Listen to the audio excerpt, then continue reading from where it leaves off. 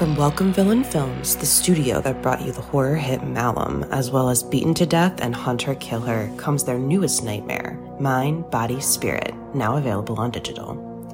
Directed by Alex Haynes and Matthew Miranda, and produced by Dan Asma, Mind, Body, Spirit follows Anya, an aspiring yoga influencer, as she embarks on a ritual practice left behind by her estranged grandmother. What starts as a spiritual self-help guide quickly evolves into something much more sinister. As Anya becomes increasingly obsessed with the mysterious power of the practice, she unwittingly unleashes an otherworldly entity that begins to take control of her life and her videos. Now, Anya must race to unlock the truth before her descent into madness threatens to consume her mind, body, and spirit. During its festival tour with stops at Chattanooga Film Festival and the Unnamed Footage Festival, Mind, Body, Spirit garnered praise from critics who call it a found footage version of Hereditary and a knockout found footage horror movie for the live stream era. Experience the first ever yoga-themed found footage horror film, and don't miss the film viewers have called extremely frightening and upsetting. Available now on digital anywhere you rent or buy movies online, including Prime Video and Apple Plus.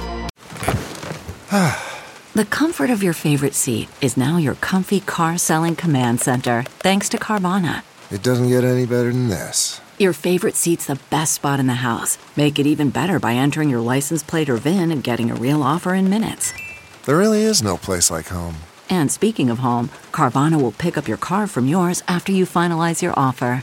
Visit Carvana.com or download the app and sell your car from your comfy place. Welcome to Development Hell.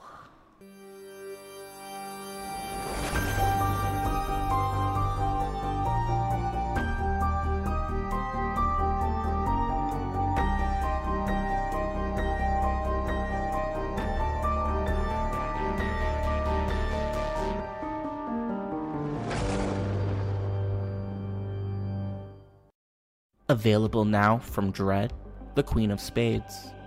According to legend, an ominous entity known as the Queen of Spades can be summoned by performing an ancient ritual. 4 teenagers summon the Queen of Spades, but they could never imagine the horrors that await them. The Queen of Spades is available on demand everywhere and on Blu-ray, July 3rd, 2021. For every horror movie that hits VOD, countless others end up DOA. Development Hell is the podcast dedicated to unearthing these cursed horror productions. We're going to find out what went wrong, and then decide if these titles still stand a shot at the green light. I am your host, Josh Korngut. I am a filmmaker in Toronto, Canada. This podcast is a proud member of the Dread Podcast Network. So today we are talking about Guillermo del Toro's The Haunted Mansion. Guillermo del Toro is someone that has endless amount of projects stuck in development hell. We've covered them before, and we will cover them again. But this is one that I've always been really interested in. I'm obsessed with gateway horror, and we're going to get into that in a bit. But today we have a really exciting guest. We have David Weiner with us. Hi, David. Can you introduce yourself? Because I feel like you'll just do a better job. Sure. This is David Weiner, and this is the sound of my voice. I am a documentary filmmaker, arguably a long-form documentary filmmaker. I've made In Search of Darkness and In Search of Darkness Part 2, which are about 80s horror movies. And I'm working on, as we speak, In Search of Tomorrow, which is about 80s sci-fi movies. Prior to being a documentary filmmaker, I was and still am an entertainment journalist. I was a magazine editor of Famous Monsters of Film Light magazine. I worked for Entertainment Tonight for 13 years, writing for them. And I've done a thing or two, and I was even in development. And so I know I've had a bird's eye view, fly on the wall view of development hell. Okay, so you're the bad guy. You're the one that we're always complaining about. Then that's why I got out of development. Oh, okay. But we'll get to that. To that. You didn't want to be the suit anymore. That's fine. I would say that I finally put the cherry on top of a career that I was already very happy with.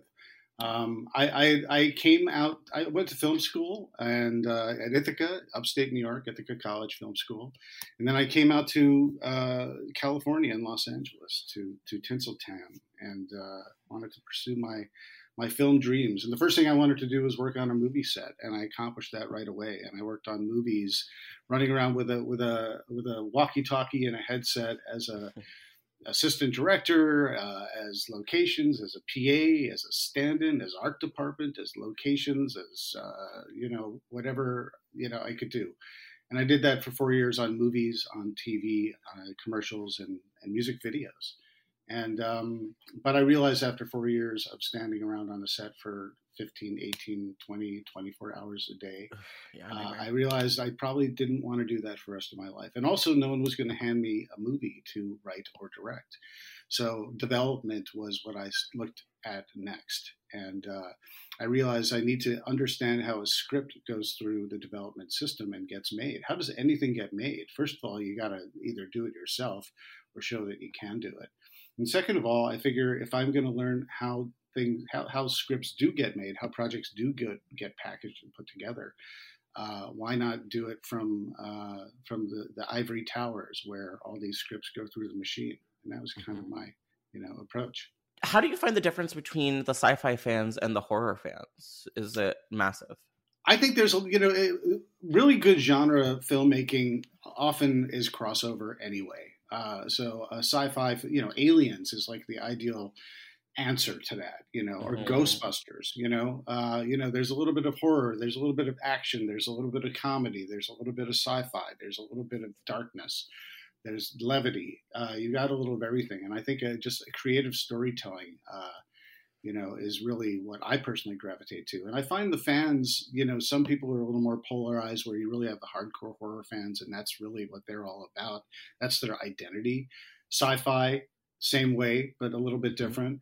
I've always loved all of them. That's why Famous Monsters was such a great magazine for me when I was a kid growing up, because I was into the fantasy. I was in, Ray Harryhausen movies and stop motion animation and King Kong and, Planet of the Apes and, George Powell's sci-fi and Roger Corman, B-movie horror, all that kind of stuff came together with classic, with Godzilla and classic Universal, monsters. And all this stuff was encapsulated in one magazine, Famous Monsters magazine, which was sci-fi and fantasy and horror. And it was just movie history and sort of peeling back the layers there. And so, yeah. Stupid question, but are they still around? I'm guessing no? It's not a stupid question. It's actually a very good question, because the magazine started in 1958 and it went straight through till about 82, and then it disappeared for about 10 years, and then it came back in different iterations and forms, and came and went, and then it came back. Phil Kim was the publisher, and he got the rights to make the magazine, and I came on first as a writer, and then as managing editor, and then executive editor of the magazine, which was, pinch me. I get to be the editor-in-chief of the magazine I loved as a kid. Wow. And that was in 2015 and 2016. And the magazine is no longer around. But who knows? Maybe one day someone will buy it, license it, and bring it back, Maybe it'll be you. Who knows? I might have been someone who tried at a certain point. Oh, really? Well, you know what they say? If it doesn't work out the first time, give up. Yeah, there we go. Don't keep going. You're busy. Yes, I think Mark Hamill says, give up on your dreams or try. One of the two. So everything you said kind of leads me to get a bit of an answer for this next question. But I wanted to know, why did you pick Haunted Mansion? What drew you to this? The Haunted Mansion, I should probably give a background to my give and take with Disney over my lifetime. When I was a kid, I went to, I'm happy to reveal my age. I was born in 1968. So I was a 70s kid and an 80s kid.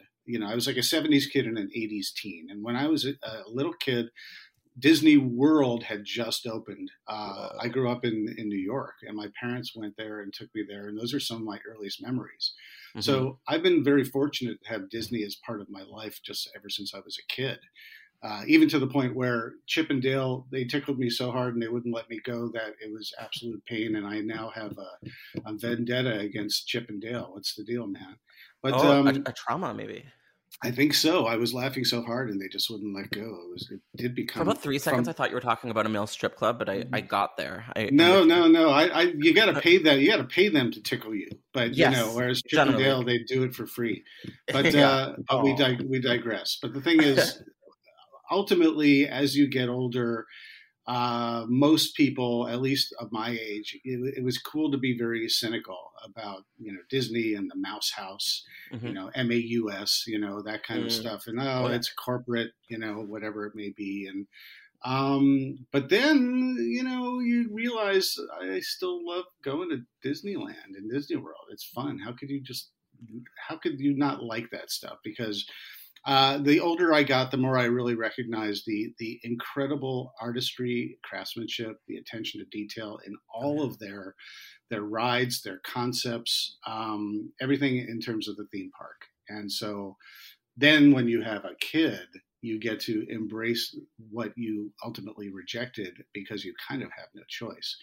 So I sort of, the pendulum swung back, and I've been to Disney. I live near Disneyland in Los Angeles, and I've been there more times than I could even tell you, and it's an absolute thrill just getting my kid to go there. And to answer your question, because I do believe you had a question there, is that Haunted Mansion, of all the things that I do there, other than maybe the thrill of Space Mountain, and now the fact that they have Star Wars Galaxy's Edge, but other than that, Haunted Mansion was always my go-to spot, and it's one of my son's favorite places, and because he's a chip off the old block, it brings me so much joy. And so I have always wanted the ultimate Haunted Mansion movie.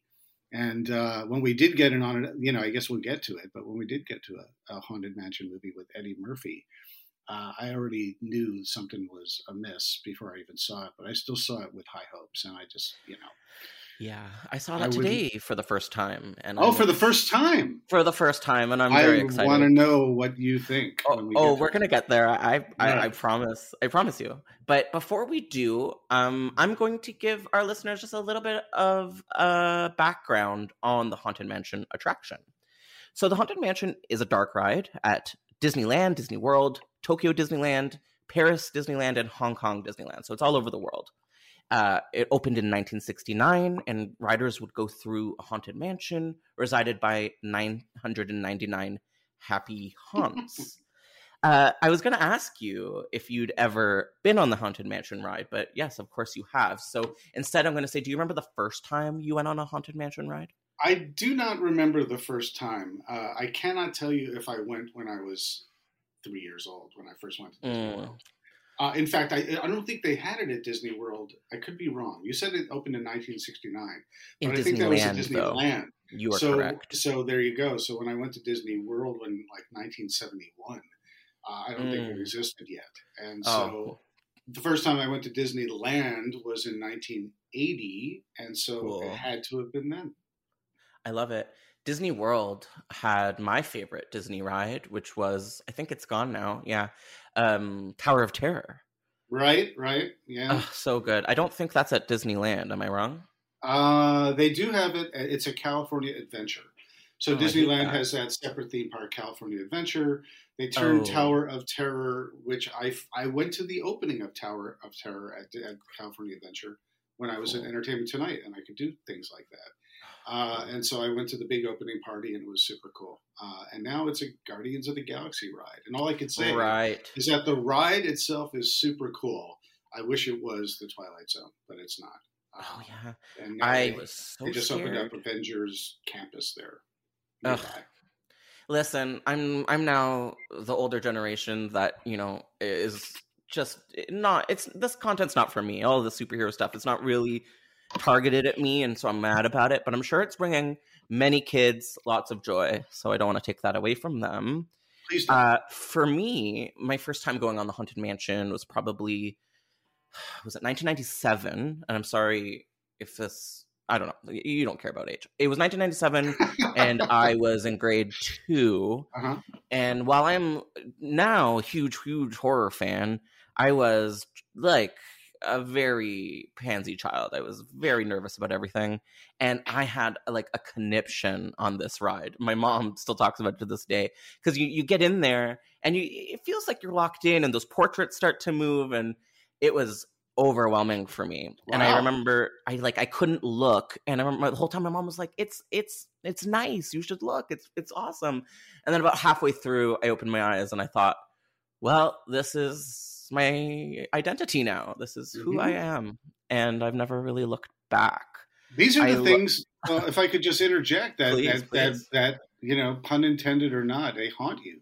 There's something about a very early memory that was not quite right, or different, or not what you expected. And you really do end up kind of chasing that down to confront it and deconstruct it and understand it, arguably, for the rest of your life. And that's usually the sort of the subconscious attraction to wanting to talk about it today. I mean, I feel like you know better than anyone with your series. Even in the title alone, I feel like it's alluding to what you're saying right now. In Search of Darkness, if anyone forgot. I love, I think a lot of horror fans love gateway horror. But for me, it's like, it's a big deal. Like, Are You Afraid of the Dark? Scary Stories to Tell in the Dark. R.L. Stein, Christopher Pike. I haven't managed to let go of that stuff yet. And it's, informed me creatively over the years. And you can see that with Guillermo del Toro also. You can see that this is a genre or even dark filmmaker who's really inspired by child wonder. Mm-hmm. And I think when you combine that with maybe more adult themes, you can get some amazing storytelling out of that. Are you a Guillermo del Toro fan? Are you specifically interested in his work? I am a huge Guillermo del Toro fan. I have spoken to him several times by way of Famous Monsters. And he had this wonderful exhibit at the LA County Museum of Art that I got to go in, and that was a real ultimate convergence too, because he is the ultimate geek, and that's one of the reasons why I connect with him. Is I don't think he's posturing. I think it's absolutely it's real. Genuine. It's legit, yeah. And he had his own collection of original Famous Monsters magazines, and he literally put them on display at a museum. And so while I was editor, I could stand by Famous Monsters in a museum exhibit at the LA County Museum of Art, and I felt this is Nirvana right here. That's wild, a little cerebral. I'm pretty sure I got to see the same exhibit. It came to Toronto. Yeah, it worked its way around. Yes, it sure did. And it was I found it really moving, more than I thought I would, because I connect with him so much. There was a section I think it was called the Rain Room, where he are you familiar with what I'm talking about? Or do you... keep talking. Oh, yeah. So he had a section in the exhibit called the Rain Room, when it looks like a Gothic office. Yes. I remember this. Yes. And he has this installation in his home, where it's a beautiful Gothic office, and all of the windows are actually LED screens with projecting a lightning storm or a rainstorm. And there's also an amazing sound system projecting that in the room as well. So it just feels like you're in this beautiful Gothic haunted office in the middle of an extreme thunderstorm, and it's perfect. I think every house should come with a bathroom, a rain room, and a little porch, because I just think it's really important for the soul. Well, it's when people are, they're kind of depressed and they need, that vitamin D, they doctors say, get out in the sun. You literally need that for your body. And I think the inverse is also equally important. It's when you're in kind of a mood, or, you want to sort of wax nostalgic, but, it's not a happy place. I by all means, I mean, in Los Angeles, we do not get the thunderstorms that I used to get when I was a kid growing up, or just most people get anywhere else. But in Los Angeles, it's a rare occasion to have a thunderstorm, and I really, really, really miss that, and where your creativity and your mind wants to go when you're in that frame of mind. I understand that. I live in Toronto, and we have amazing rainstorms, and I've always fantasized about going to LA, but I think that would be really tragic to lose that. Yeah, it's there's a summer season and then there's the rainy season. So usually, like in November, November through March or so, it rains a lot more. Hmm. But yeah, growing up in New England, where it could just rain at the turn of a dime, whatever the phrase would be, it just rains, drop, drop, drop, and then downpour. Oh, so you Um, grew up in Stephen King country? Is that what you're saying? yeah, exactly. I grew up in Westchester, New York, and I went to school in New England and upstate New York. So I just know that the Well, weather could yeah, be no, like no that. wonder you're spooky. But then I went to the first time I ever came out to California. I had an uncle out here, and he's like, he was driving a convertible, and he parked the car, and we went to lunch. And I said, "Aren't you going to close the convertible?" He's like, "Why?" I said, "Well, what if it rains?" He looked at me, and he's like, "It doesn't rain. It won't rain. It can't rain in the summer." And I just could not wrap my brain around Tragedy. that. But now I understand. Oh, I don't know. Maybe I gotta stay where I am.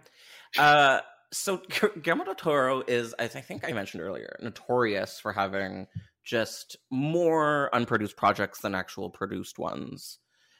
Some of them which are maybe more famous than others would be his Disney Wind in the Willows, his adaptation of the Halo video game, Hellboy 3, which is one that means a lot to me and I will cover at one point, The Hobbit, Justice League Dark, At the Mountains of Madness, and many more. Is there anything from this list that resonates with you as, particularly tragic of a loss? I was really hoping that he would get to do another Hellboy movie because Oh, me too. Hellboy is one of Hellboy might sit at the top of my favorite. I mean, I love Pan's Labyrinth, but in terms of just pure entertainment value, Hellboy is so fun. I love it. I'm And with you here. and I'm one of those people who I love comic books, but I'm not a comic book geek. So that movie, before I got into Mike Mignola's comic work, that was my introduction to Hellboy. I knew it was a comic, but I never read it, and so I figured title alone it was a lot darker and less whimsical than it ended up being. And then Hellboy 2 really got super duper duper creative, and that was at a time when CGI had gotten so out of control that anything that was a CGI film, I just immediately it turned me off because it wasn't tangible, it was fake. And so here comes Hellboy 2, where you have all these amazing creature effects and amazing in-camera effects that it's all practical, it's all tangible. And that really put Guillermo on the tops of my directors to watch.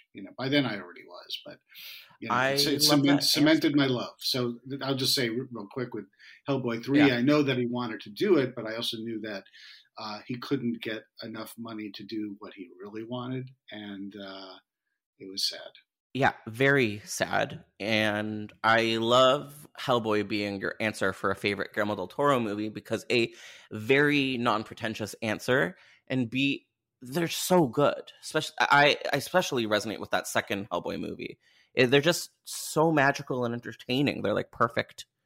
The And pretentious answer would be, oh, why hasn't he made Mountains of Madness yet? yeah, Where that would be. I want to see Cthulhu, but it's like anything, with Lovecraft. But I really wanted to see his Hobbit. I really Mhm. I wanted Peter Jackson. When Peter Jackson said, "I'm going to produce it, I'm not going to do it." Yeah, of course, we all know he ended up doing 3 of them again. So he did 6, Middle Earth movies. But when Peter Jackson, for a moment there, was having problems with New Line and Warner Brothers and wanted to only produce, and Guillermo was in line to do it, I was gung ho for it to happen. Furthermore, I wanted to say that when Disney said they're going to make a bunch of anthology spin-off one-off movies, for Star Wars, or that they were going to look for another director for the next Star Wars movie, whatever it would be. I so badly wanted Guillermo to do a Star Wars movie, and maybe he would. Phenomenal. And can you imagine the alternative universe where he made the Hobbit films instead of what we actually got? Yeah, just his imagination. I'm going to step one step forward and just say, I believe Crimson Peak was sort of tangentially his Haunted Mansion movie because he didn't get to make Haunted Mansion. Yes, I'm glad that you brought that up because Crimson Peak is very obviously, at least to me, feels like, you know, he really wanted to make this Haunted Mansion movie, and that's kind of what he made instead. I will be honest with you, it's one of my least favorite of his outings, even though tonally and visually it's everything that I would ever want. But for some reason, I've only seen it once, but the story kind of fell flat for me. And maybe it's just, you know, it flew too close to the sun for my interests, maybe. You know what I mean? Yeah, fair enough. For me, I'm in agreement that I believe it looked better than the narratively it was. I have kind of like a 3-strike rule with leaps of logic. And, you know, if the first one can come and go and it catches my attention, but I won't dismiss a movie based on just anything because I understand how difficult it can be to pull off a story. But once you get a second strike and then the third strike, it takes me out. And his movie, unfortunately, with leaps of logic, just to sort of get from one point to another, ultimately disappointed me. But I believe, I think about that movie a lot from a visual standpoint. And I do plan to return to it simply because it's. I think now that I'm over the fact that I was a little disappointed, I think I'll probably appreciate it that much more. I think I'm going to be the same way. I think I'll probably like it a lot more. Although I will say the casting, it's just not. It's not. Well, not it's Tom Hiddleston. I'm in the midst of the Loki TV series, and so it's making me saying, "Oh, what other Tom Hiddleston can I see? I don't want to go to Kong Skull Island again. What can I watch?" Maybe I'll go to Crimson Peak again. Yeah, he wasn't here nor there in my memory of it, but I don't know how to say her name, but Alice in Wonderland. Right. Mia something. Mia Wasikowska. Thank you. I don't know. There's not a lot going on over there. I probably butchered Mia's name too. Sorry. Listen, better you than me. And was it Eva Green, another person that I'm just not that interested in at the end of the day? But I do love Del Toro, and I hope I would love to see a Hellboy 3. But with that Hellboy reboot, you know, it makes it feel like it's never going to happen, which I never saw it. I never saw the Harbor Hellboy. I avoided it, and then I did watch it, and I actually found it to be much more entertaining. I got over it. I have a strange approach to a lot of these sort of reboots and remakes and things like that. At first, I just say, I'm happy with what I've seen, so I don't need to see this. But then oftentimes my curiosity gets the best of me, and I'll be like, well, if it's right in front of me and I'm not sure what I want to watch, I'll give it a go. And I do like David Harbour, and I think he's cool. That movie was much, because it got so universally panned by critics and fans, arguably alike for the most part. I know there are a lot of people who really did like it. With that in mind, I was like, well, how bad can it be? And watching it, I was like, well, actually, this is quite entertaining. So I would say it's actually a good movie if you can get over all the baggage. And I can't. And I refuse to. And I think that's my right. So speaking again about the Haunted Mansion reboot, I'm going to just give us a little bit of background on it. So at the 2010 Comic-Con convention, Del Toro did announce that he was working on a Haunted Mansion film. He wasn't a big fan of the 2003 version, which we still have yet to discuss, and he wanted to make something darker and something a little bit more elevated, something that didn't take place in this world per se. He was going to bring back the Hatbox Ghost. Now, before I get into that, were you familiar with the Hatbox Ghost before today? Well, before today, absolutely. In fact, I've seen the Hatbox Ghost in action when it returned to the Haunted Mansion. And now I'm not. Listen, I love all this stuff, but I'm not such a hardcore fan that I knew when it was back and planned to visit to see it. So it was a genuine surprise when I was on the Haunted Mansion on one of my trips to Disneyland. I'm like, wait a minute. That's the Hatbox Ghost. He's not supposed to be there. When did they put that in? 2015, baby. Well, there you go. So I got to enjoy it in an organic fashion. I love that without the build up or the hype. So yes, I know about the Hatbox Ghost. That's awesome. So for people at home that may be less familiar with the Hatbox Ghost, the Hatbox Ghost is kind of a Disney legend of some kind. He is an animatronic character that originally appeared at the Haunted Mansion opening day, but was removed quickly after because the effect didn't work so great. So the effect of the Hatbox Ghost is you have like an elderly, spooky man holding a hatbox, and when the light shifts, his head disappears from his shoulders and appears in the hatbox, and he was in the attic of the Haunted Mansion. I, for so long, assumed that maybe he was removed because he was too scary, but it seems that that's not the case. He was actually just, it didn't work back in the 60s. It just didn't work. It was a very cool idea. There's something about, you said it's a dark ride. When you say it's a dark ride, does that mean literally or conceptually? Literally, like it's like a literal dark ride. Well, conceptually, it goes there too. Yeah. I mean, there's but they're grinning ghosts. So it says it right there in the song, in the title, right? They're grim and they're grinning and they're ghosts. And so, it's a ghost, it's death, but it's also like happy. This is happy. It's the happiest place on earth. So they managed to have it both ways. I think that's also kind of the appeal for me for the Haunted Mansion as far as the ride is concerned with Disneyland or Disney World, because that's kind of a bit of a tightrope to walk, where you don't want to, show death and dismemberment and, like a bride with an axe. And I mean, this is all potentially very dark stuff, but it's sort of the spirit of Halloween. Halloween, you could have ghosts and ghouls and, someone with a knife through their head and everyone laughs and loves it. Any other time of year, out of context, it's horrifying. And so this is kind of the same way. I just want to add that with the Hatbox Ghost, I think back then it just didn't work properly. It wasn't a believable effect. When I saw it, apparently they cracked the code, they figured it out. And this is just me and my perception of it, because I didn't really know the whole story about why it didn't work. To me, it looked like a present day computer generated effect, but in, a practical way. So I felt it's not a trick of the light. It has to do with, projections and so on and so forth. But I was less impressed by it. I was like, oh yeah, I can see what they're doing. It's kind of cool, but I'm not impressed by it. I've always been more impressed by the floating crystal ball. And and Madam, what's her name? Jennifer Tilly. Well, yeah, Jennifer Tilly in the Haunted Mansion movie, but the best part of the Haunted Mansion movie, actually. Yeah, well, the most legit, as far as I was concerned. But that's always been an amazing effect because it floats in front of your face.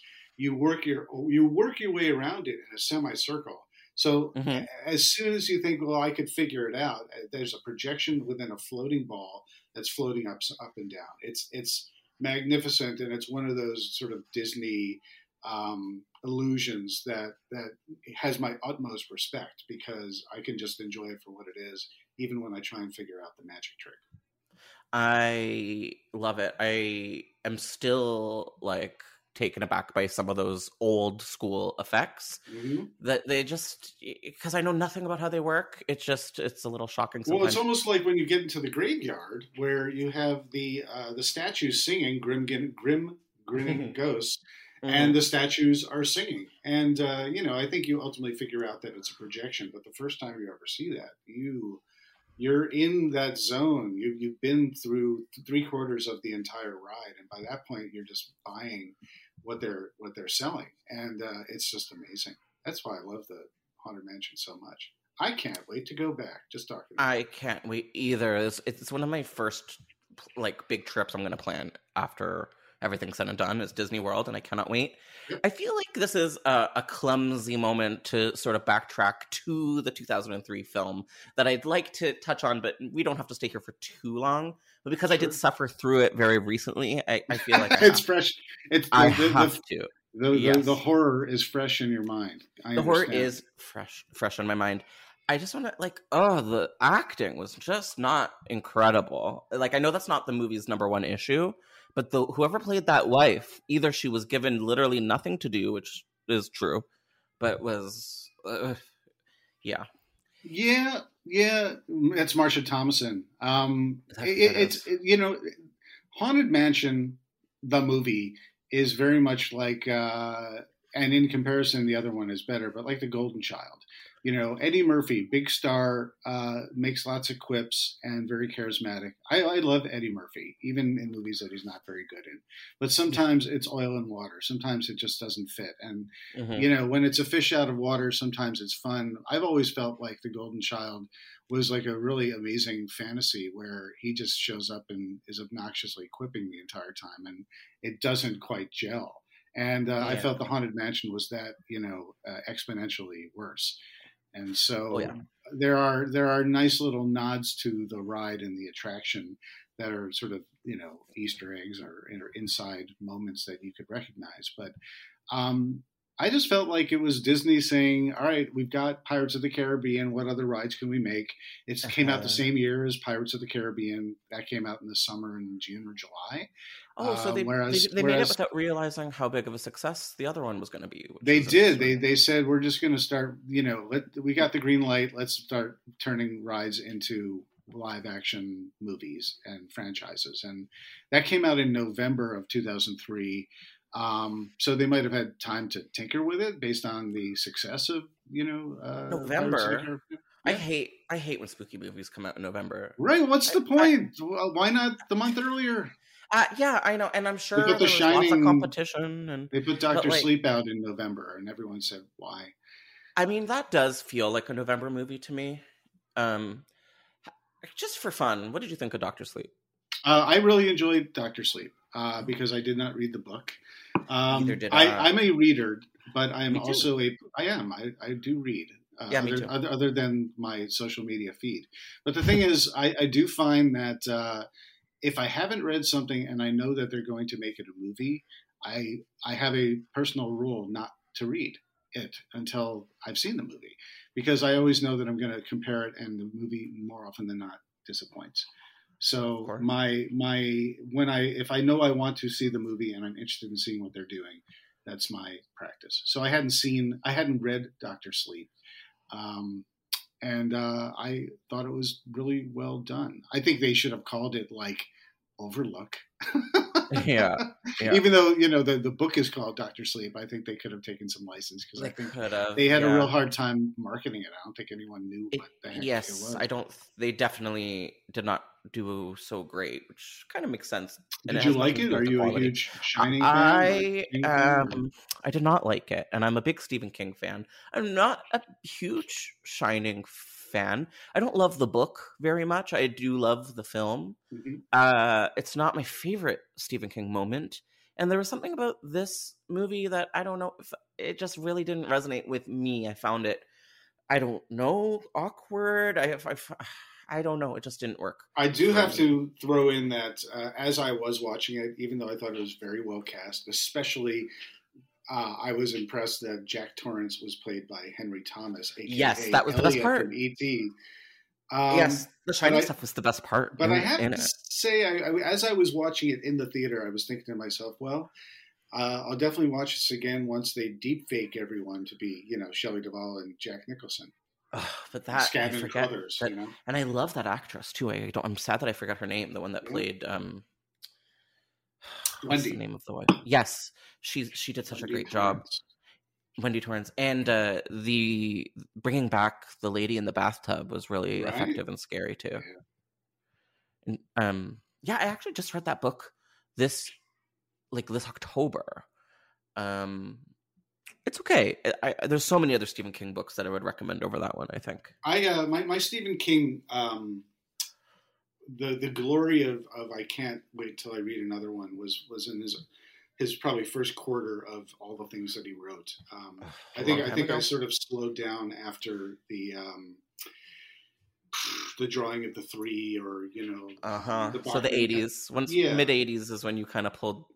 Oh, but it was still late quintessential. 80s, really. But yes, but late 80s. I read cover to cover. I read The Stand is one of my all-time great favorite books. Yep. The first one I ever read was literally I was in the school library, and there was Carrie, and I knew about the movie, and I heard of Stephen King, and so I sat down. I said, well, let's see what this is about, and I literally read about 3/4 of the book sitting in the spot that I sat down in to read a page. because it was that much of a page turner, and that was what made me a fan. Between that and Night Shift, his short stories. Oh yeah, the short stories are what get you. But I digress. Yes. I also want to say my favorite collection has to be Skeleton Crew, because while some of his worst stories are in there, dear God, some of the best stories I've ever read are in that one. Absolutely. But to get back to the Haunted Mansion reboot, because that's why we're here. So, yes, Del Toro announced that he was stepping back when he was working on Pacific Rim.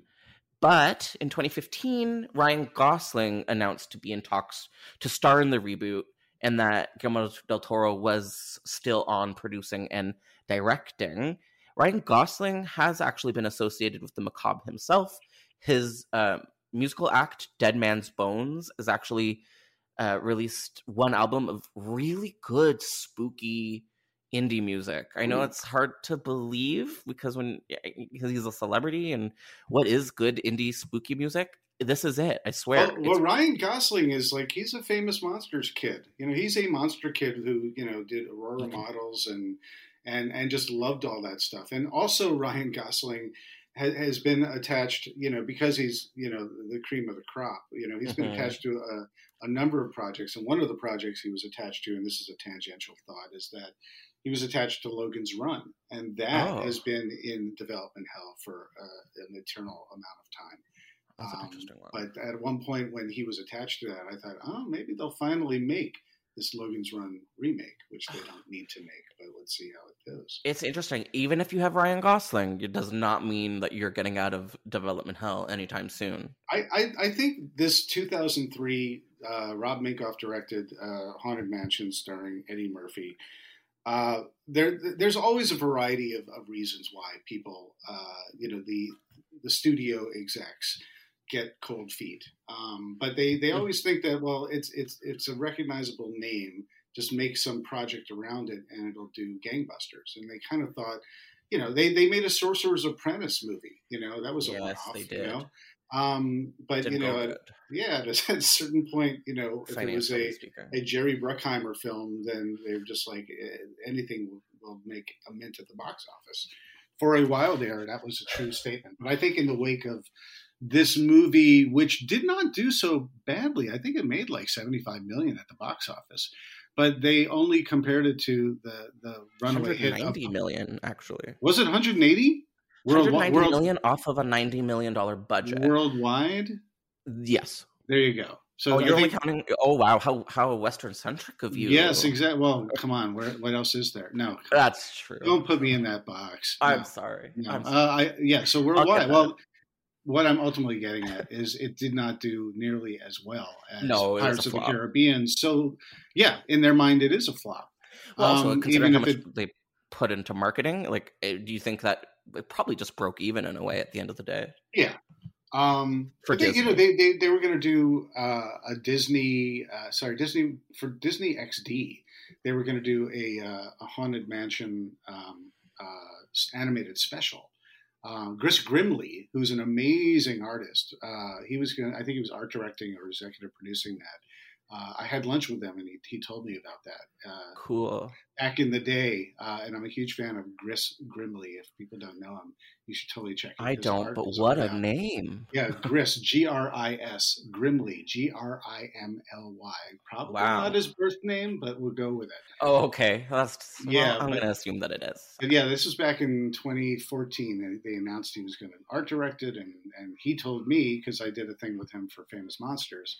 But anyway, I digress because that never got made either. And that languished in development hell in its own little corner of non-theatrical development hell thing. But I think we've said about everything we could say about that. Well, yeah, I'm glad. Listen, I know that there's only so many Haunted Mansion properties that they're ever going to produce. So I'm hoping that most of the ones we get are going to be like theatrical scale, even though we'll get to the fact that they are making a Disney Muppet. Right, a Muppet version. What is it? Muppet Haunted Mansion, right? Yes, for Disney which I'm Plus. extremely excited about. Like, what more could we ever ask for? Yeah. The little trailer they made was adorable, and I think Disney, like I was saying, in the wake of failures, Disney they know that they've got a good thing going, and that some people believe in it and some people don't, and so they test the viability in different ways. And I think they test it. I think probably a lot more than we realize is riding on Disney. The Muppet Haunted Mansion special. And I fear that with the Muppets not being as huge as they used to be, oh yeah, it might not do as well. And then, but it's Disney Plus, so they can pretend. Well, they'll know. They'll know. They'll look. The bean counters behind the scenes will be looking at that and saying, "Well, this is going to translate into $200 million franchise." But you never know. I mean, you don't know. If you look at Disney has definitely they've made a whole comic book graphic novel, arguably, series of the Haunted Mansion. Oh, I didn't know that. Oh yeah, there's I guess I would just call it a comic book. There's a whole comic book series of Haunted Mansion stuff, and so they put that stuff out there, and they're constantly creating new merch at the Haunted Mansion. That they now they only in the last maybe calendar year or two released Haunted Mansion stuff at the Disney stores that they have around the globe. And these are all sort of little litmus tests, to see if people really still love this as much as we would like them to. Yeah, or maybe it's sort of just getting it back out there, just trying to, it's like a promo of some kind. It's like on Drag Race, how you haven't seen a contestant in a long time, and she'll make the Christmas special before she makes All Stars. I don't assume that you'll know what I mean by that, but I think some people will. The Haunted Mansion comic book series, I think it debuted in 2016. Oh, so it's recent. Yeah, and there's a thing called Disney Kingdoms, and so it's like I think a 5-part series or something like that under the Disney Kingdoms umbrella. I'm familiar, maybe as like there's so many different Disney verticals; it's hard to keep track of all of them. But I think what I will say is that, as a fan of Haunted Mansion, like I looked at those comics, I didn't get them, but I did buy a Haunted Mansion book that was essentially the grim gritting ghost song and the lyrics with beautiful illustrations. And I bought that for my kid, and that brought me as much joy. I get to live vicariously. Yes, I get to live vicariously through my own kid as an excuse to buy things for myself. I'm not going to lie. Yeah. One of the only things that seem appealing to me about having a kid is all of the gateway horror properties that I get to traumatize them with, hopefully. We're at the stage where we will go to a store and I will look at something and I'm like, yeah, I think I'm going to get this. And my son will look at me and say, is that going to be for you or for me? Both of you. It's a family. It's fine. We'll share it, but I get the cooler one. No. What was your gateway horror as like a kid? Like, yeah, you might have mentioned this already, but I don't know. I was a total monster kid. I loved horror. I loved monster movies. I called them monster movies when I was a kid. Mm-hmm. Horror was not a word I used, but I watched Godzilla and kaiju, and kaiju wasn't even a word back then for me. But Godzilla movies and all of Godzilla's friends, Gamera and Mothra and Ghidorah, or Ghidorah, depending on which movie, and all those and the Universal monsters. I mean, I loved through and through, Creature from the Black Lagoon and Dracula and Frankenstein, the Wolfman, all that stuff like that. The Mole People, the Hammer horror stuff. I mean, I just ate that stuff up and I watched it on a tiny little black and white TV on Saturday afternoons. Yeah. Yeah, that's how it's meant. That's what the medium was on legit rainy days when I could, make the stars align. But oh my God, it's like you're in Derry, Maine. I feel like you were. I'm picturing it. But I was always into anything that required and anything that sparked my imagination. I really connected with, and I'd watch these things, and I'd watch it on TV, or I'd watch it in the movies, or I'd watch it as a revival. I saw The Seventh Voyage of Sinbad on the big screen because my mom took me, and it rocked my world. And I saw Abbott and Costello Meet Frankenstein on the big screen even though it was the small screen at my local public library. It was a Saturday afternoon when I was projecting. Nice. And this changed my world. And I'd race Yeah. home and draw it all on paper. You know, I'd make my own comics in relation to the stuff I did, or just I'd draw my own scenes. And so Wow. I've always been an imaginative kid.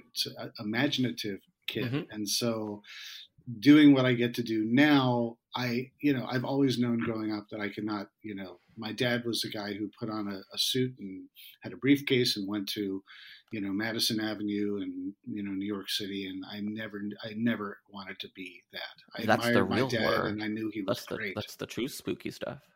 Yeah, exactly. That's that scared me more than any of these things that I watched. And so I figured one day if I can make a living doing things that I always loved as a kid and never quite having to give it up, I'll do it. And I get to do it now. I love it. I'm jealous. I'm still living the terror that maybe one day I'll have to do social media work again. So well, but you clearly have one foot in something that you love because we're doing this podcast now.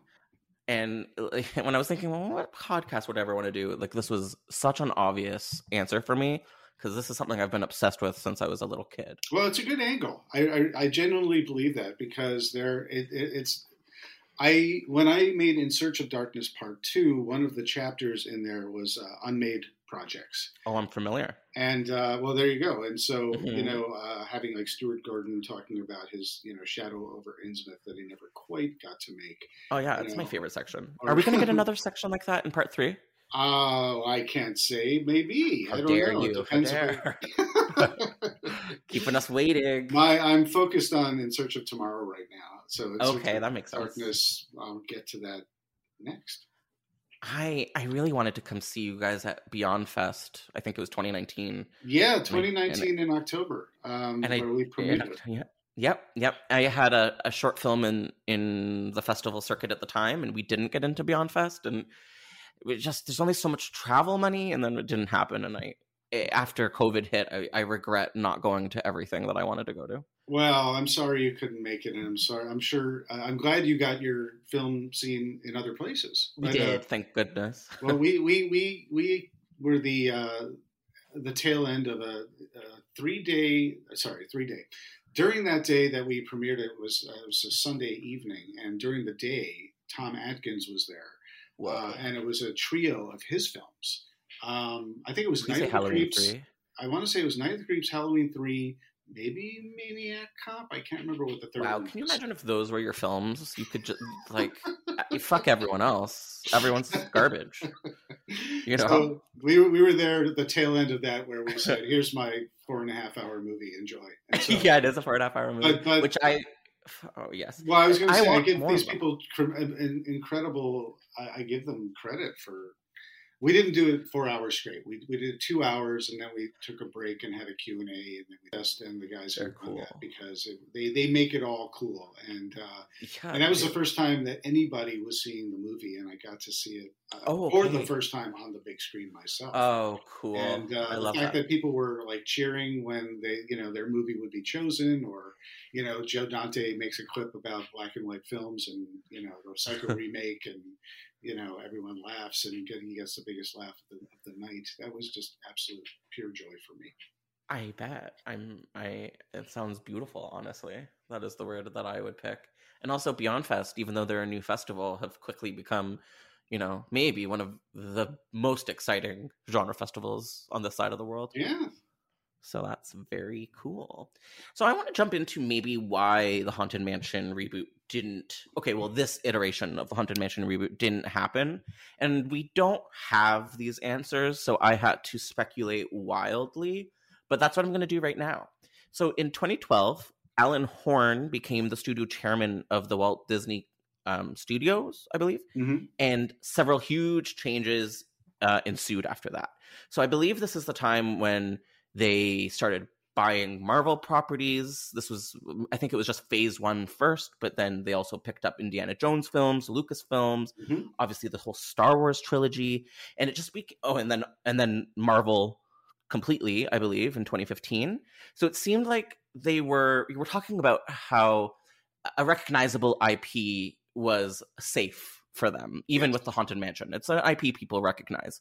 But in 2012, with Alan Horn, it really felt like they were doubling or tripling down on recognizable IPs to the point of, you know, huge IPs were given the priority over everything else. Well, between that and the massive failure of John Carter of Mars, it should have been called John Carter of Mars, but it was John Carter. You know, that's the reason why they put the Tron Legacy follow-up. They put that into turnaround. They were going to remake The Black Hole with Joseph Kosinski doing that. Awesome. That got sidelined. And that's all because of, you know, Marvel and the Lucasfilm acquisition and doubling down on pretty much paying back the $1 billion or the $4 billion that cost, or the many billions. You know, I mean, they've already recouped their investment just from the merchandising alone. I'm sure, and I'm sure it was a great move. But that's the reason why we're not getting some of these other, arguably, some of these franchise properties titles. Yeah. I feel like it seemed like we weren't going to, and then progressed. We are seeing these titles come out just in ways we wouldn't have imagined. Like with Alien, I was worried that Disney, you know, was going to sit on the Alien franchise, but of course now we have the Alien TV series, right? And with Noah Hawley doing it, of all people running Who's that? Can you? Noah Hawley, he's the guy who turned Fargo into a TV series. Oh my God! With the blessing and the help of and the autonomy of his own vision. An amazing series. Amazing. One of the best shows on television. So yes, by all means, do Alien, because you can't. It's only uphill from the last. And they finally are bringing it to Earth. I don't know if you're familiar, but I feel like nerds have been. They promised that in the teaser trailer for Alien 3, but I don't. Yes, I know that. I do. I did an episode. One of my biggest episodes was on Alien 5 because it's just so infamous, I guess. Right. But yeah, I had a deep dive into all of this alien stuff. I'm all about the retcon. I think. Are you? I'm okay with that. I'm completely fine with retconning because canon. The older these things get, the more material that goes into the pipeline to make a franchise live. The more it could just go in radical directions that no one agrees with. And so, at a certain point, if you just want to, you know, erase the whiteboard or wipe the whiteboard and start fresh and just bring back, Hicks and Newt and Ripley, turns out they turned left instead of right in Albuquerque and it was all a bad dream. I'm fine with that. But what about all of these movies sharing the same title? Like 3 movies being called Halloween, 2 movies being called Scream. Halloween, Predator, Alien. Yeah, it makes my OCD just like a little bit on edge. I do love a subtitle. Yeah, I just understand. Having been in development myself, and I was never one of the suits. I was a lackey. I was the guy. Sure. You were a blazer. It's well, fine. That was why I wanted to get out. Is because listen, if you want to hit a quick digression, I mean, I was the guy who I did script. I did script coverage and I did all sorts of stuff like that. But one of the things I would have to do is we'd say, all right, foreign sales for a certain movie, put together a wish list cast. And it would be for some movie that was just like a dopey, like Dolph Lundgren movie or something like that. And I knew it would be either Dolph Lundgren or Jean-Claude Van Damme would ultimately be the person cast in this movie. And I the first time I ever did it, I put this list together and they looked at me sternly and I got reprimanded because I didn't put Bruce Willis, Arnold Schwarzenegger, the A-listers at the top. And I was just like, but they'll never do this movie. And they said, put them on the list. Oh my God. Yeah, I believe that. And I was just like, all right, if you want to be deluded, that's why it is called a wish list, I guess, you know? Yeah, this obsession with celebrity, I guess it just is coinciding with obsession with money because that's what celebrity is, I guess, for these people. The biggest pain, again, with this digression or this tangent is that I would read some really great scripts and I would have to pass on them simply because it wasn't the type of movie that we would make. So I'd recommend it. I'd say, this is a great script, but it's not for us. But here's why it is a great script if you ever want to help it get made from someone else. But I passed on so many amazing scripts, and I had to move a lot of mediocre scripts, through the pipeline, or even bad scripts where it was a good concept, but it was really poorly written. Just saying, good concept, buy it, rewrite it, and make it. But the whole thing left a real sort of. Did you ever get to see any of those tragedy scripts that you had to pass on but were beautiful get made elsewhere? Yeah, I would say of all the scripts that I read when I was reading them as only scripts, the one movie that did get made that I really thought was really quite good was Donnie Darko. Wow, you got Donnie Darko. Yeah, I got Donnie Darko, and is iconic. And I said, I notably said, this is a good script. We should make this. And they said, yeah. And they said, we're not doing horror, so pass. Well, listen, horror. You know what? How do you sell Donnie Darko? I could not tell you, but it's more, Twilight Zone, I suppose, for anyone else to be able to try and connect to it. Would it have been made? Would it have been a bigger film where you were than it ended up being? No. Not necessarily. Yeah, no. Did you work for Flower Films for Drew Barrymore? Was that you? No, but it ended up going to Flower, and then Flower did it. So yes, I know. Yeah, and she was in it. Good for you, Drew. Love you, Drew. It was a long time ago, so I cannot remember how I got it. Because I worked for MDP Worldwide, which is Mark Damon Productions. He was the guy who kind of brought Das Boot to America and pioneered the foreign territory. Sorry, what did he bring to America? Das Boot. Wolfgang Petersen. It's a German U-boat thriller from the 80s, and it's really good. Well, I'm a homosexual. I think then guy, and I just don't know what that is. Well, for all listen, gay, straight, or Jewish, however you want to declare it, a bunch of sweaty men in a bunch of sweaty seamen in a tube. Oh my God! What have I done? What have I done? This is right. The pitch is there for you. It's right there. All right. Anyway, my mistake. But I go ahead. Yeah, so this was my roundup to why this didn't happen. Do you, as someone that is closer to this world than I am, would you have any other takes to why Guillermo del Toro's maybe slipped through the cracks? Guillermo del Toro is infamous for taking on a variety of projects all at the same time, with the hopes that if he champions 10 movies at a time, 15 movies at a time, he'll get to keep making them. And so he announces them as if it's going to be his next film, with all the hopes and dreams that it will be. But he just keeps the plates spinning. And, he was going to do Pacific Rim 2. He didn't get to do that. But I remember I was talking to him and he said, I'm in the middle of scouting for Pacific Rim 2, while I was talking to him about Crimson Peak, Cool. But he just doesn't make these things because he wants to.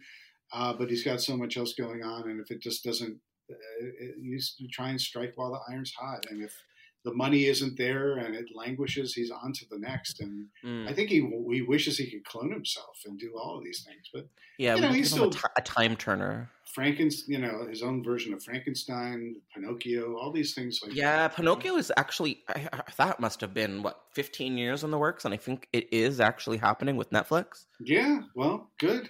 I know. It's nice to see when they survive. Any Guillermo movie that gets made and distributed, I will see it regardless. Oh, me too. I'm ravenous for it. Well, and I would just want to add also, you think the dynamic would be different after The Shape of Water, because of course it's not though. Yeah, it's for 5 minutes he was the most powerful guy in Hollywood, but then I know. Passes. And I feel like all the cool kids turned on that movie the second it won Best Picture, and I was so sad. It deserves well, it. If the Academy recognizes it can't be good, Let the chubby spooky man have it. It's something, I relate, and I just want to see my kind succeed. Yeah. So the future of the Haunted Mansion. A lot of the projects that I covered don't really have a bright future, and that's not the case. So we actually have some really good news for this IP. In 2020, Katie Dippold, I don't know if I'm saying that right, a writer on Parks and Rec and The Heat, was attached to write a new screenplay. So it's pretty clear that they're going in a comedy direction again. Producer Dan Lin got attached to co-produce. And then a year later, we saw Justin Simeon of Dear White People, Bad Hair, and I believe the 2006 short film Rings, which was like a in the Rings universe, and it was really good if I recall. Yeah, it's too bad it. Well, yeah. Sorry to jump in there, but he's also doing the Lando TV show for Lucasfilm and for Disney Plus. Yeah. That makes sense. He's part of that as well. Okay, that makes sense. He's great. The Dear White People film is excellent. The TV show is also excellent. I haven't seen Bad Hair yet, and I thought, should I watch The Haunted Mansion 2003 or should I watch Bad Hair? And I made the wrong choice. You chose poorly. I think I chose poorly. Have you seen Bad Hair? I have not, but I am desperate to see it. I think Nicole Byer is in it, and I'm a big fan of hers. So it's a really interesting choice for director. It's pretty exciting to see who they're going with. Do I prefer a Del Toro sensibility of spookiness, darkness? Yes. Is this a surprising direction? Yeah, and I think I'm excited to see what happens with it. Absolutely. I mean, Del Toro has a very, very, very distinct visual style. He's up there. Tim Burton, Del Toro are both cut from the same cloth, but you could definitely put them in different quadrants in terms of their style and the way that things look. And arguably, they both suffer a little bit from narrative momentum and. They excel if they have a really great script. If they don't have a really great script, it always looks great, but it might not be the best film. I don't know. I feel like one of them really should have stopped in about 2003. Well, that's a whole other, can of worms. But Imagine if I meant Guillermo del Toro. No, it's obviously not. Yeah, exactly. Well, but Del Toro himself was saying for the longest time with Haunted Mansion was that they just couldn't quite crack the script. Yeah. And then he also said that he had 3 scripts that he thought were ready to go and good. So I don't know. I really wish I could have seen what he would have done. Although at the end of the day, I didn't like Crimson Peak. So maybe I am just greedy, and I don't even know what I want. I think this has to be whimsical. It cannot be creepy. Yes. I think it has to be, the sort of the ghostly colors and the ornate Gothic mansions or whatever. Is it a Victorian mansion, Gothic mansion, or they're one of each actually on either side? Either way, it just has to really, really, really, really be true to the Disney Imagineers and their vision, because I think that's the only way to really sell it to those of us who care enough to see it in the first place. Yeah, I agree with you. I have a good feeling about it though, and it does seem like they're paying close attention to Haunted Mansion, because as we talked about, there's going to be the Muppet special for Halloween. I feel like a lot of people, we've just talked about them for a little while, but I think people were like disappointed to see the Muppets get absorbed by Disney and kind of feel like they're a little bit, I don't know if neutered is the right word, but I wouldn't say they've been, well, I would just say they've been marginalized. I've been saying they were marginalized because they were bought, Henson, they bought Henson a long time ago. Yes. And then never quite did anything with them. So at the peak of the Muppet popularity and power, it felt like a bit of a strange union. It felt right, but it felt like, well, why does Disney need the Muppets other than to squash them? That's really how I felt. I mean, it's kind of sad, but it's like, well, the Muppets are gaining strength and power and popularity. Our characters are languishing, because we're not making new Mickey Mouse animated movies. Wow, so why don't we just buy them and put them in a corner and let them collect dust and put out? What is more evil than doing that to the Muppets? But I feel like history has demonstrated that's kind of what they did. Yes. Well, and they aren't historically the kindest of companies, ironically. So that doesn't surprise me. Although that 2007 reboot film was adorable. Yes. I thought they did 2 of them. Yes, and the second one was less adorable. I don't know. I think that it's very hard to put my finger on. I mean, I just had my own personal experience with my own kid who never took to them as much as I tried to say, hey, let's watch, the Muppets. He only wanted to watch animated things. Yeah. And so, he'd kill me for saying it because he's way over it now. But the likes of Paw Patrol and, he did watch, he watched a lot of the Mickey Mouse Clubhouse, that kind of stuff. which I thought was actually really good. I was like, oh my God, I have to watch this. And it turned out to be, I thought, really I love wonderful that. film. Good. Because I had a lot of problem solving and so on and so forth, and I digress. Listen, if Disney can't do it, no one can. Yeah. But he never quite took to the Muppets, and that's kind of the point. And so now that he's older, and I want to be like, oh, the Muppet movie is so fun because it's funny. You know, he doesn't know the word subversive means, but it's in there, and I want to sort of explain that to him, and it's wacky nonetheless. But I guess the the alternative is that he's starting to get into the Pink Panther movies. So that's a win in that column for me, even though it's sort of that. I feel like you're doing a good job. I feel like he's being led down the right path. Doesn't mean he has to come with you, but it sounds like he is. So. I'm trying. He likes some. He rejects others. That's funny. I feel like I'm the one that got my dad into horror when I was a kid. But however we get there, there's no wrong way. You got your dad into horror because you were when I was like, we found it together. Like he never liked it, and I was fascinated and wanted to try it, and he was like, okay with it. And then now we're both huge horror hounds. Well, that's cool. Well, but also it's a bonding experience. You know, it's like it's a genre excuse to be together and enjoy something and talk about it. And so, I would say horror is like 50% of what me and my dad talk about, and I don't say that with any sadness. Well, that's wonderful. Yeah. So I think we're nearing the end, and I just want to say, where can we find you online if you want to be found? If I want to be found online, I have a blog called itcamefromblog.com, and on socials it's at itcamefromblog, and that's my sort of steady stream of pop culture brain dump thoughts and writings, and a lot of the interviews I've done, whether it was Entertainment Tonight or Famous Monsters or even just independent for the blog itself, it's all there. And then everything related to, In Search of Darkness and In Search of Tomorrow.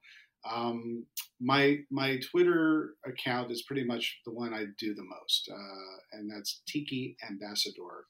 And you can find all about the movies from there, at 80shorrordoc.com or at 80ssci-fi.doc. Way too many socials I've thrown at you, but start with. I know, but I've seen them all, and they're all doing good. So, did you say Tiki? Because I feel like that. Yeah, Tiki. Yeah, because I feel like that itself has a bit of a haunted mansion association. Well, just down the street, so to speak, is the Tiki room. Yes. And I get my that's. And they had a reference to that in the 2003 movie, which was kind of cute. Yeah. Nice.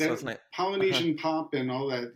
Your backyard oasis and mixology of drinks. And if you go to Trader Sam's at Disney is the ultimate tiki bar, because you buy certain drinks and certain things happen either behind the bar or like a volcano. Oh, that's so cool! It's I'm the such ultimate a sucker for shit like that. Disney coolness, like you got that. a sea breeze or whatever it's called. All of a sudden, the whole place gets into like a storm at sea, and there's like a shipwreck. It's so fun. Before we allow you freedom, I'm going to ask you, when I was, so 1997, when we went to Disney World, it was MGM Studios. I remember we went to this like 1950s diner, and it was black and white, if I recall, like everything was black and white, and the waitresses yelled at you. Does that sound familiar to you at all? Well, there was a very famous restaurant called Ed DeBivic's, and I want to say that originated in Chicago. But the novelty of it was you would go there to have, the servers would be intentionally obnoxious to you, even though they were nice. They weren't cruel, but they were, it was a 50s themed restaurant where they would be obnoxious to you. Certain songs would play and they'd blast it, and everyone would get on the tables and dance. All the busboys would drop what they were doing and jump on the bar and dance. And that's so cool. It was very, very, very, very, very fun. And I would think that it was an extension of that, where it was probably literal. Maybe it wasn't black and white, but it definitely was 50s. Yes. Yeah. And they yell at you to go wash your hands, and it was just like that sounds like it might have been theater. Ed DeBivic's. And okay, that's great. That's one of my long lost memories that we've now unpacked. So hopefully I'm okay after this. Well, that's everything for today. Thank you so much for coming on Development Hell. I'm so grateful. This was a really fun topic. So yeah, thank you. Yeah, well, thanks, Josh. I appreciate being invited, and I really enjoy talking about this kind of stuff because it's a little different than promoting a movie, which I'm always happy to do. But just any geekery, So yes, truly.